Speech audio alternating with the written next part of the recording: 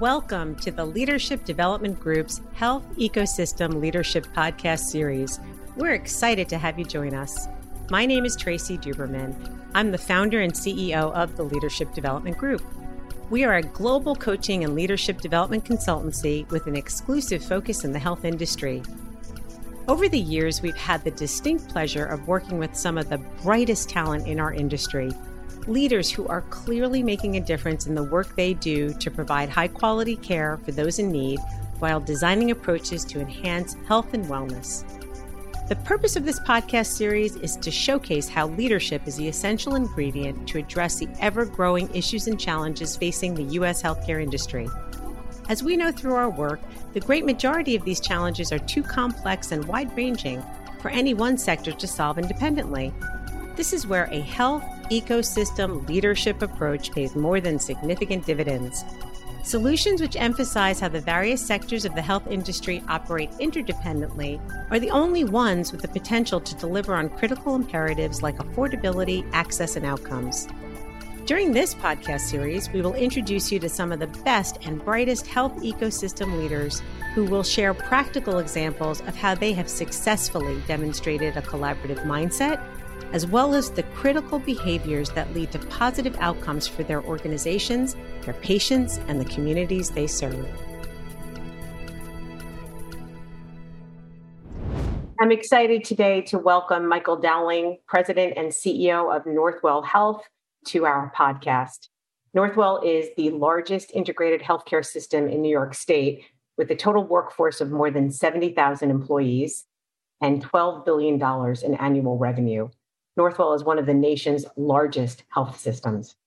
In addition to being president and CEO and an acclaimed healthcare executive, Michael is also an author of a number of books, including his most recent, Leading Through a Pandemic, The Inside Story of Humanity, Innovation, and Lessons Learned During the COVID-19 Crisis. In this episode, I sit down with Michael to discuss the ramifications of the COVID-19 pandemic, the critical need for enhanced long-term support and attention to public health, and the important role of health ecosystem leaders in stewarding the national conversation. Thank you and welcome, Michael. There is a lot that we could be focusing on today, but because our interest with our podcast, which is around health ecosystem leadership, right, I'd like to focus on much of what you've said in your book, Leading Through a Pandemic, that I thought was really telling about the state of the industry and what it is we as healthcare leaders need to be doing differently as we think about the future. In particular, you talked about 4 lessons learned during the pandemic, which I think were very articulated very well and very simple to understand. The first of which was that the U.S. was completely unprepared. The second is that we need to have a domestic supply chain for future pandemics. God forbid. The third is a need for international cooperation, which is something that we talk about a lot in the book that we wrote around From Competition to Collaboration. And also the need to focus more on developing leaders in the public health arena. Right. Clearly, that's a place where you came from, and obviously your career shows much success. All of this being said, what do you think are the biggest public health crises that are facing the nation today? I think it is a basic overall inability to plan for that which might make you terribly uncomfortable, and inability to be prepared for disasters that will occur. I mean, I think we have this sense that we're all fine today, we're doing well, and we have a problem, we'll overcome it, but we don't need to do any long-term planning for the inevitability of something like this happening again in the future. And when I say long-term planning, I'm talking about a lot of the basic elements of a good public health infrastructure, which is, are we ready to do all of the testing we need to do? Are the labs ready to do the testing that we would need to do if we have a problem again? What do we do with regard to tracing and surveillance? How do we anticipate these issues in the future so that we can plan for them? Supply chain, we were unbelievably ill-prepared.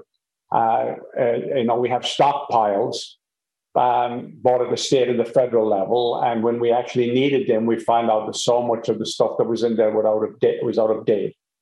And our local public health departments, and I would say this is probably one of the biggest issues, our local public health departments have been unbelievably underfunded for the past 20, 30 years.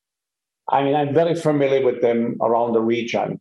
And with the exception probably of New York City itself, but when you go outside New York City, and I'm sure this is true, and I know it is true in many parts of the country, local public health departments are basically undermanned, understaffed, have little capability, and in many ways, health systems like us have to fill in the void.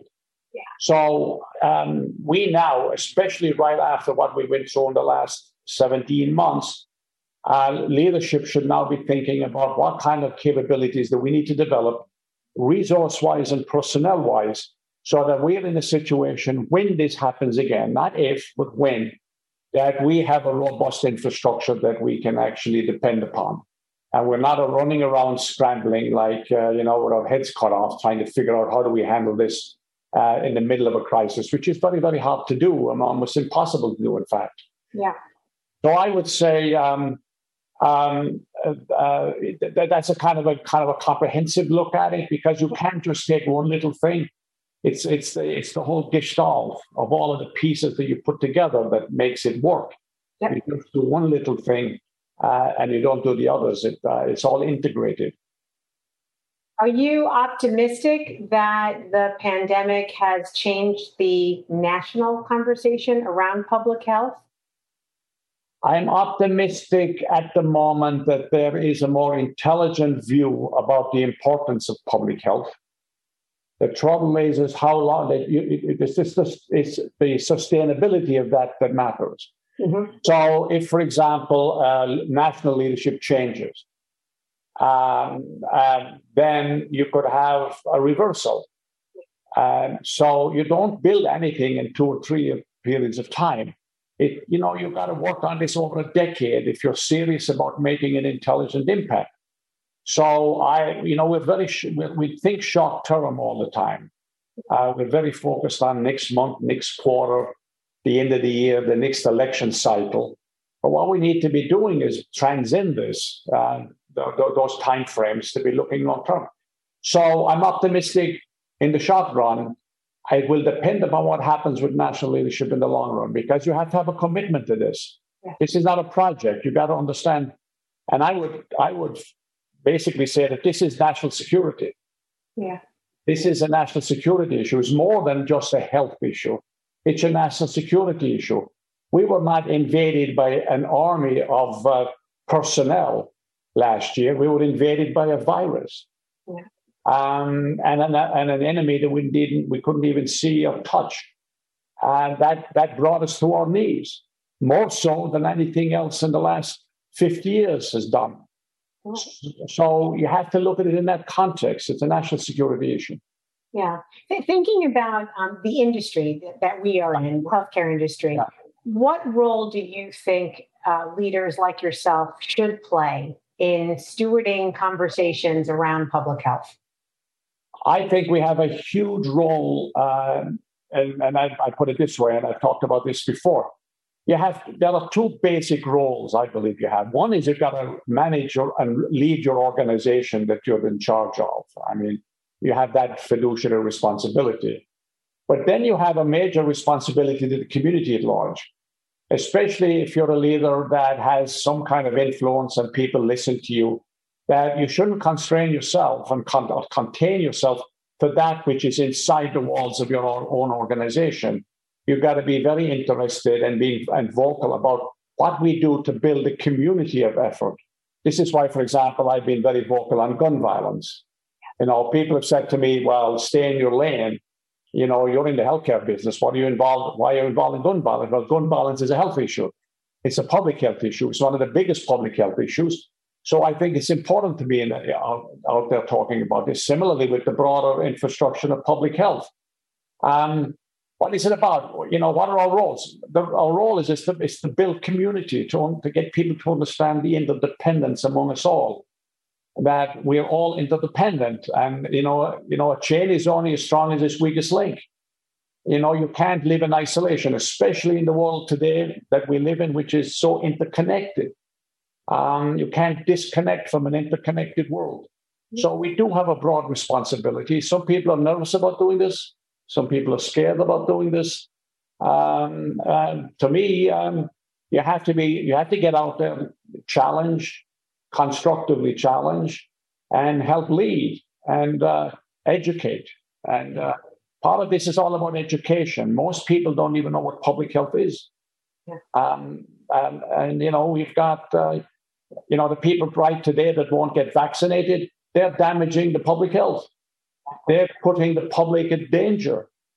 And therefore, we have to get them to understand there is that communal responsibility that we have to one another. And therefore, in answer to your question, we definitely have a major, major responsibility. We've got to take it more seriously. Absolutely. And it's amazing to me how the past 18 months has helped to speed up the understanding of how important social determinants of health are in terms of overall health and wellness. That's a very important point, Tracy, because only about 10 to 15% of those things that impact a person's health can be enhanced by clinical care. It's individual behaviors, it's social determinants, it's biology, genetics. So healthcare organizations like hospitals, doctors, we get blamed for an awful lot of things that are in many ways outside our direct control. But that doesn't mean that we cannot and should not be the catalyst to get other people into the picture to say, it is your responsibility as well.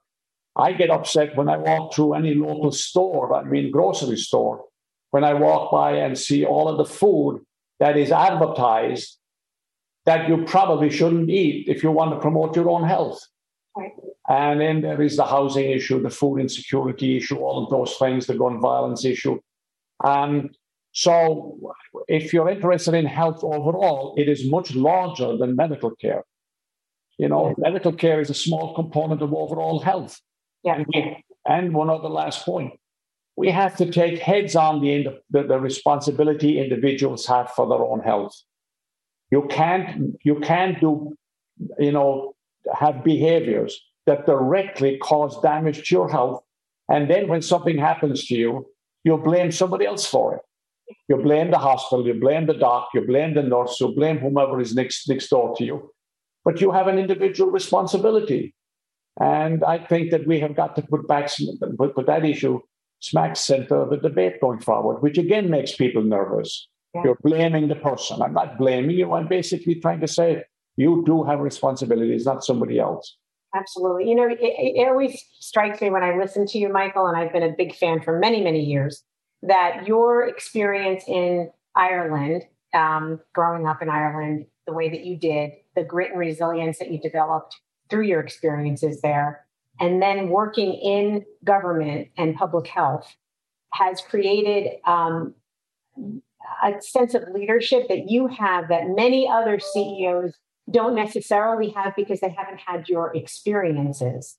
So I ask this is a lead into my next question, which is, as we emerge from the past 18 months and we look forward to the future of healthcare, what do you envision could be different, and how can we, as healthcare leaders, build back better than we have now?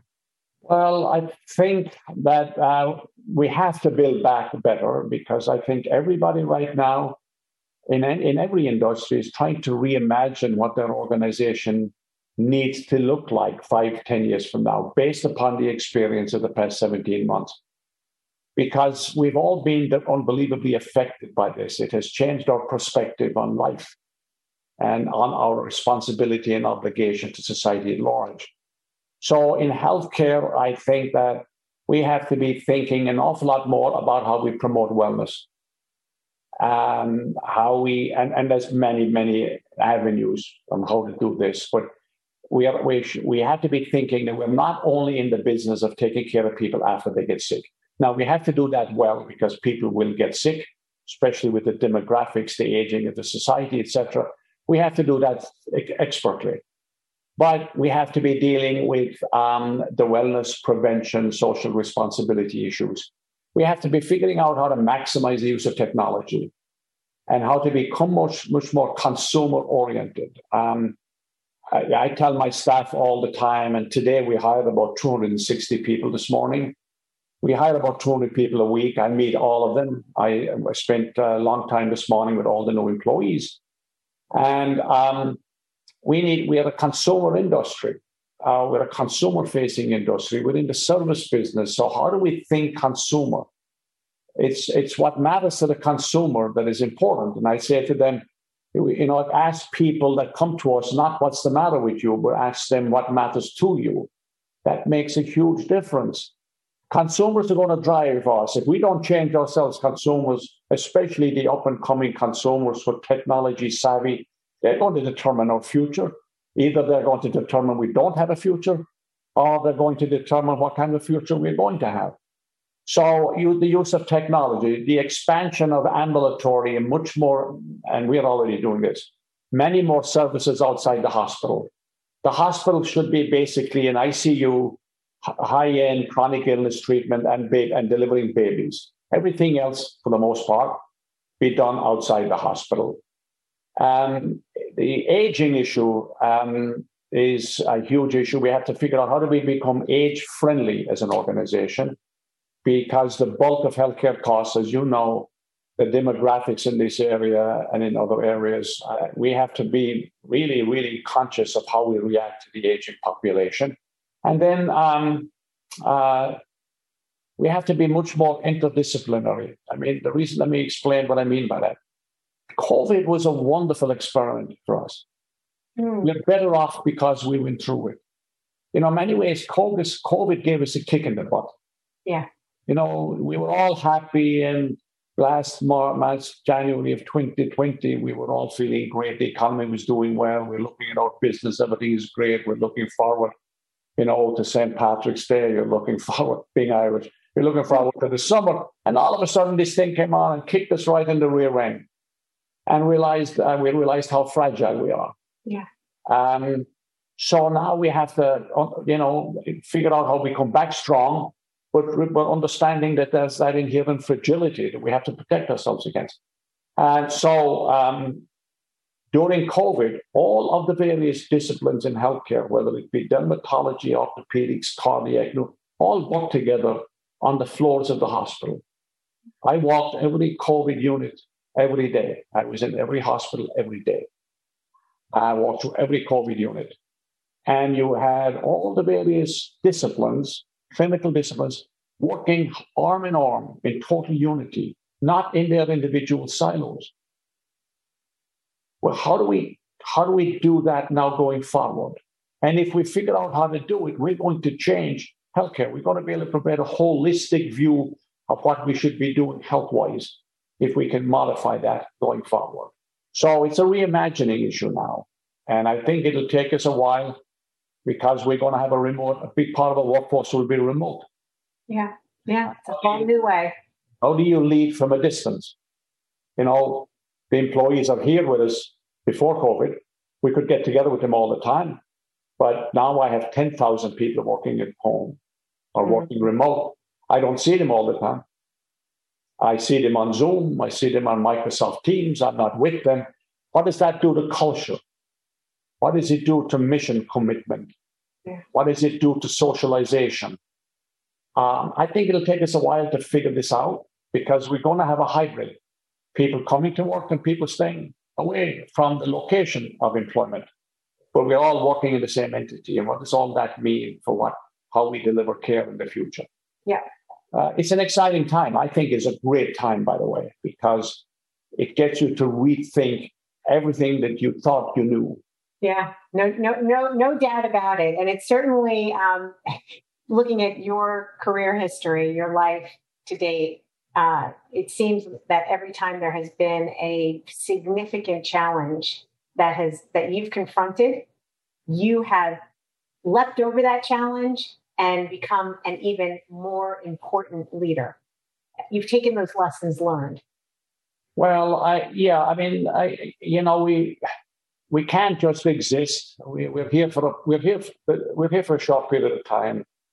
It's a relatively short journey. The question is that you've got to find meaning in what provides meaning to life, right? What you're engaged in gives you meaning. And so the journey is short. And the question is what do you want to do? You want to exist or you want to make a difference? Yeah. And you want to be an employee of an organization, or you want to belong to a cause. Yeah. I tell my employees all the time that they belong to a mission. They're not here to have a job. They have an obligation and a responsibility. Absolutely. That is very, very important moving forward. It's creating a sense of purpose. So not only do leaders have to figure out how to work in this new hybrid environment, but also how do they connect to a sense of purpose for everybody that works within the organization. It's very important. The other thing that we need to be doing is we need to be working more closely with pharma, with the food industry, we're all in the healthcare business. If you broaden the definition of health broadly, we're all in it. The people who sell Coca-Cola are in the health business, for good or bad, right? Yeah. No, I couldn't agree with you more. I mean, it's much bigger than health, than the traditional definition of health, because people will say, look at Europe, their metrics are better than ours, and that's one of the issues you raised. And in certain areas they're better, in other areas they're not. But you're looking at society in general. But people say, okay, well, if it's bad, the responsibility has to be the hospital and the docs, right? Yet, as going back to what we said at the beginning, our impact is minimal in a lot of the things that cause ill health. Yeah. So it's everybody's responsibility.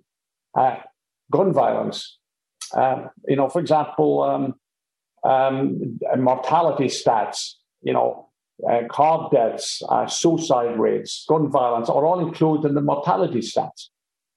But that's not necessarily something that can directly be taken care of just by a hospital in a local community. It's what goes on outside. That's right.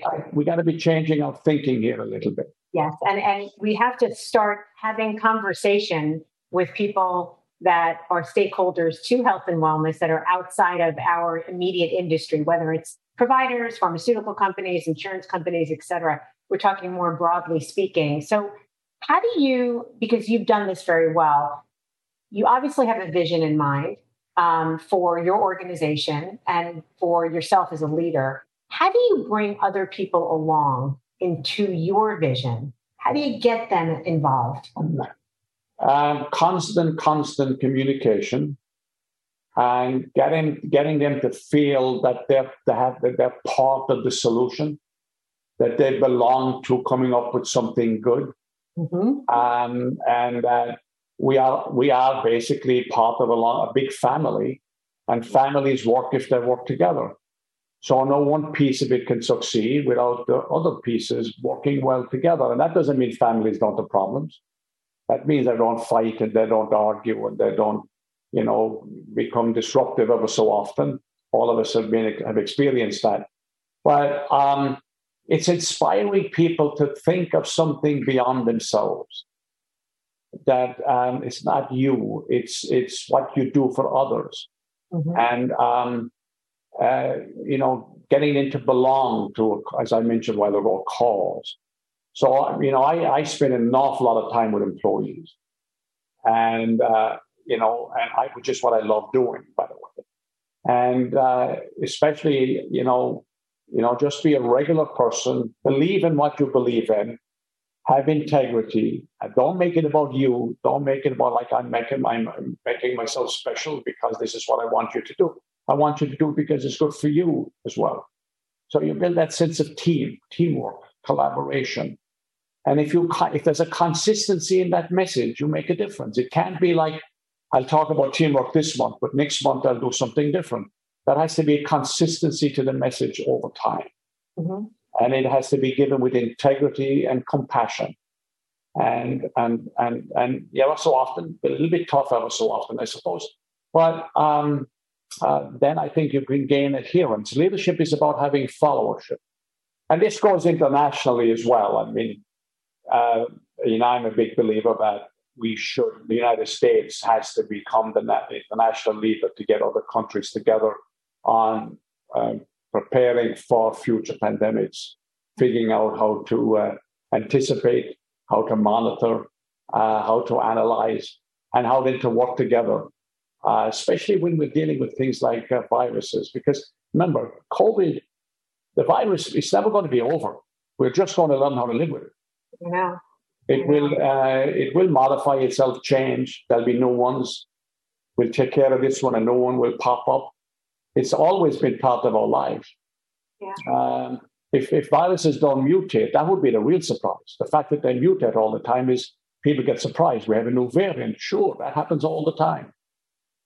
And our bodies change. Our immune system adapts, reacts to it, fights it, wins, loses. It's an interesting dynamic. It's part of the old. We're all part of the old. The ecology of life here. Yeah.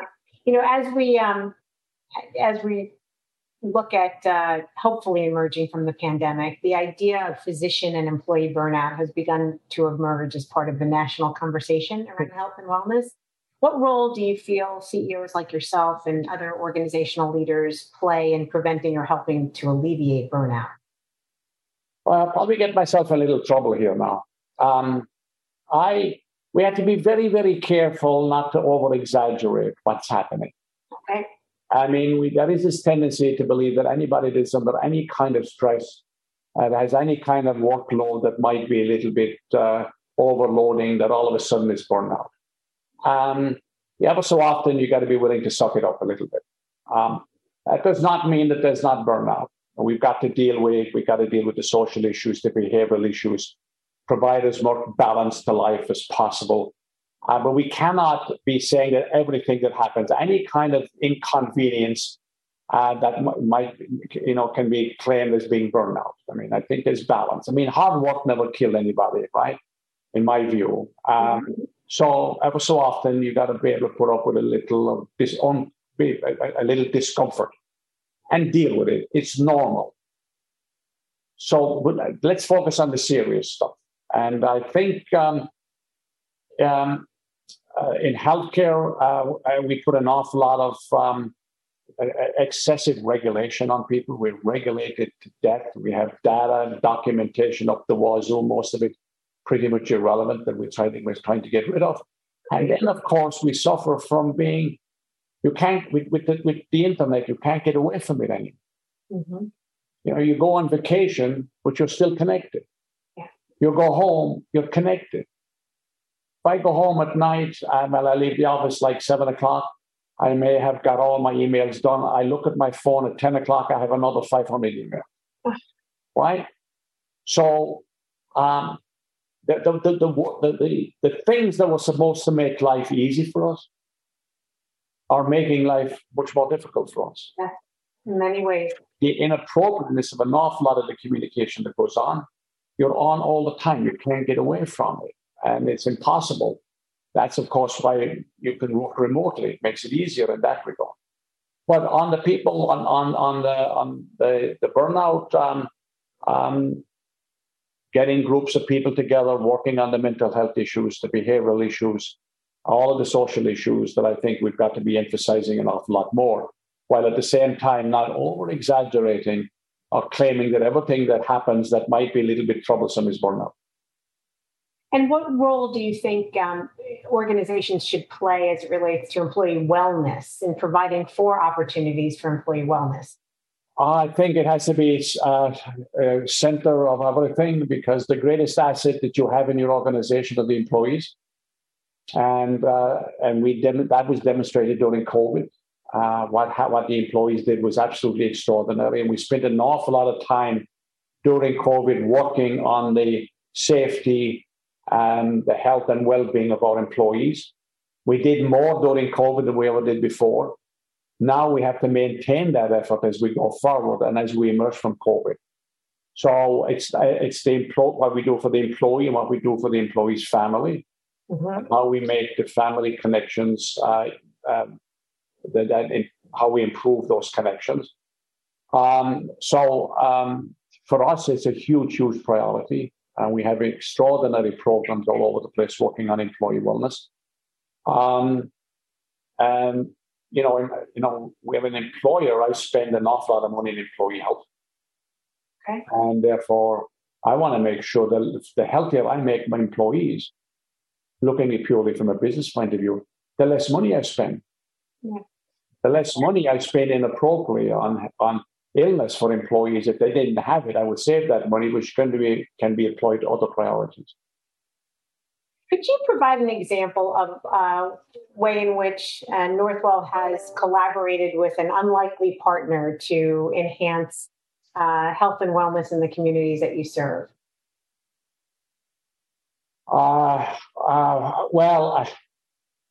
We work with the airline industry in a lot of training and education.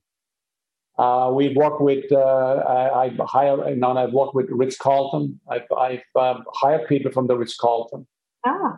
My food service is run by Michelin star chefs. I think that is an unlikely. The chief chef of the health system today was the chief chef at the Plaza Hotel.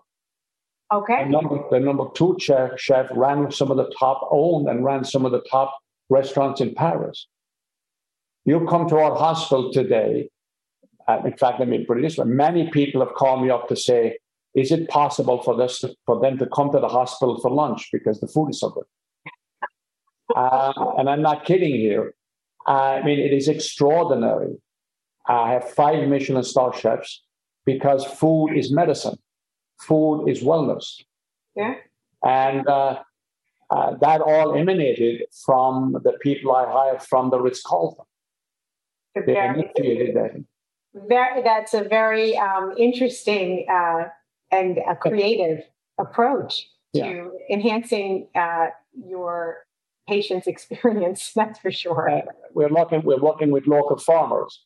So we buy the food from local farmers. We do joint things with the farmers in many of our communities. I mean, the list goes on and on. I mean, I will work with pretty much anybody that we believe where I can. And it's a win-win. They can be helped by us and we can be helped by them.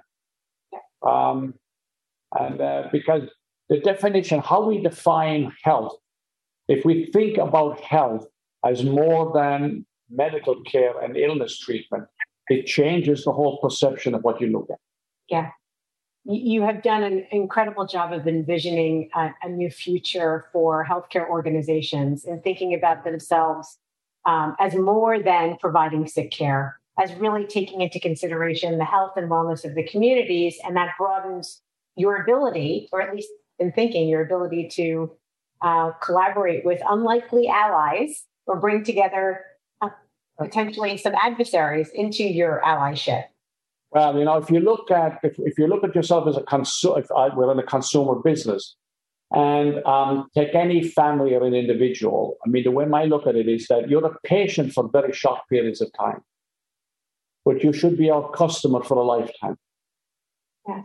We should be your partner in life and health, and treat you well when you're a patient. But your periods of being a patient are short term. The question is then, how do I continue to provide education, enhance knowledge, provide ongoing support and build loyalty as a customer to our organization over time? This is why, for example, one of the terminologies, one of the words that is often used in hospitals all over the place is, you come to the hospital, you're discharged. I'm trying to eliminate the word, get rid of the use of the word discharge, because I'm not discharging you. I'm transitioning you to either home care, an ambulatory site, or whatever. And so it's a series of transitions. And I should be a central part of that transition process and have you become a loyal customer to me as we do it. If we get to think that way, then what you do completely changes. That is very true. That is very true. Let's assume you have the ear now of our listeners, which span across the different sectors of the health ecosystem and others. What is one thing that you would ask them to do to step up to the plate, to be thinking differently about their role as stewards of health and wellness? I would say be unbelievably open to partner, to become part of the community health team. That I play a role. It's like any big sports team, and I did play a lot of competitive sports the old days. That I play this role, you play that role, but the only way the team wins is if we play together. And if we all play together, the community wins. And our individual companies will win. So it's not a trade-off of I win, you lose, I win. It's what we do together. So ask yourself the question, as a health leader, which you all are, how do I partner to enhance community health? Not just the health of my individual members, community health. And that's needed now more than ever before. So let me go a little bit far afield maybe, but I don't think so. We live in a toxic political world where compromise is a bad term, where collaboration is seen as negative, where there is no civility in policy discourse. We need to bring back this sense of civility. Mm-hmm. If you do that, that improves health. Imagine the messages that we're sending to our kids today when they see leaders doing nothing but blaming the other person for every problem that goes on and nobody willing to partner, right? So we have a toxic malaise around the place, and we need civility, we need decency, we need a sense of humanity, we need honesty, we need to build trust. We're in the trust business, all of us. So if you're a leader out there, a member of your audience, how do I become a proponent of trust building? Right? How do I build trust? How do I get out of my comfort zone? And you can disagree without being disagreeable. But at the end of the day, we're not here, just to feather our own individualness and to say, look at my individual career. I did well for myself and my family. That's all great. But the question is what do I do for the family, the community family? You've been a strong advocate of collaboration. You've been a strong advocate of learning, of learning. There's lessons to be learned in every experience that we share together. Tell me how you remain optimistic that this challenge that we have been through over the 17, 18 months will not go to waste, that we will learn from this and move in a direction that you've just outlined. Well, I'm optimistic by nature because if I ask myself, what's the alternative? The alternative is to, stick your head in the pillow and feel like, oh my God, look how bad everything is. No, I believe in the United States. I believe that we live in a great country. I believe that our responsibility is to make it better. And I believe that because of the experience we went through over the past 18 months, I don't think there is anybody that hasn't been changed by it. Our perspective has changed. But it takes leaders to stand up and not let us get complacent again. So I believe we have enough leaders around that believe that the future can always be better than yesterday. That we live for tomorrow. Not yet. Yesterday's gone. We can't undo what we did yesterday, but we can build to have a better tomorrow. This is why when people say, "What about New York City? Is New York City not coming back?" New York City is coming back. And one other thing, people have gone through much worse than what we went through in the past 12 months. Yes. Right. And if you look through history, and I'm a big student of history, if you look through history, what we went through was bad. Unfortunately, too many people lost their lives, but it is not at all anywhere near what other people in other periods of time have gone through. Yes. I say to my staff, you think this is bad? Imagine being walking the streets of London during the bombing during World War II. How does that look? If you're in Ethiopia right now, or if you're in Afghanistan and you're trying to save yourself from the Taliban and you have kids and a family with no hope, or you're an immigrant trying to leave a war-torn country and figuring out where can I go to have any sense of security. Put yourself in that situation. What we went through was not that bad. This is why you're such an incredible leader, Michael, because as you mentioned earlier, communication is the key, but it's communicating the right stories, right, and the right experiences, which is what you do so well. And that's what moves people to want to follow you. Your purpose is clear, and I can't imagine anybody listening to you not wanting to follow. With that said, I'm going to lead you into the last question, which is what I ask everybody at the end of the podcast, which is, what do you want your legacy to be as a leader in our industry? If you think of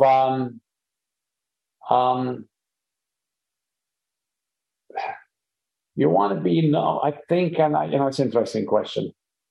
You want to be known as somebody that was decent, honest, caring, and somebody that tried, that played the game, that didn't stand on the sidelines, but was in the arena and played the game. And if you're in the arena and play the game, it's an awful lot better than being somebody standing on the sidelines throwing stones. But I think at the end of the day, to be basically human, caring, and honest, have integrity, and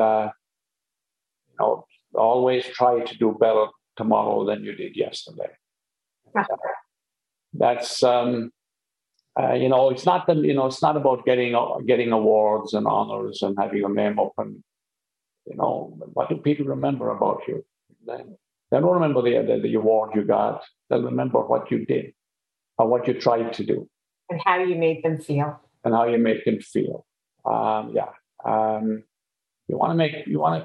want to get people to feel good about the possibilities that exist in the future. Well, you have certainly done that, and please continue to do that. We need more leaders like you that speak the way that you do and have the passion for health and wellness in order to really change the trajectory of where we're going as a country. Thank you. Thank you. For those of you interested in learning more about leadership, please visit us at TLD Group's website. Join us for more interviews with health ecosystem leaders during our podcast series. And of course, stay tuned for the release of our book entitled From Competition to Collaboration: How Leaders Cultivate Cross-Sector Partnerships to Deliver Value and Transform Health. Thank you for joining us.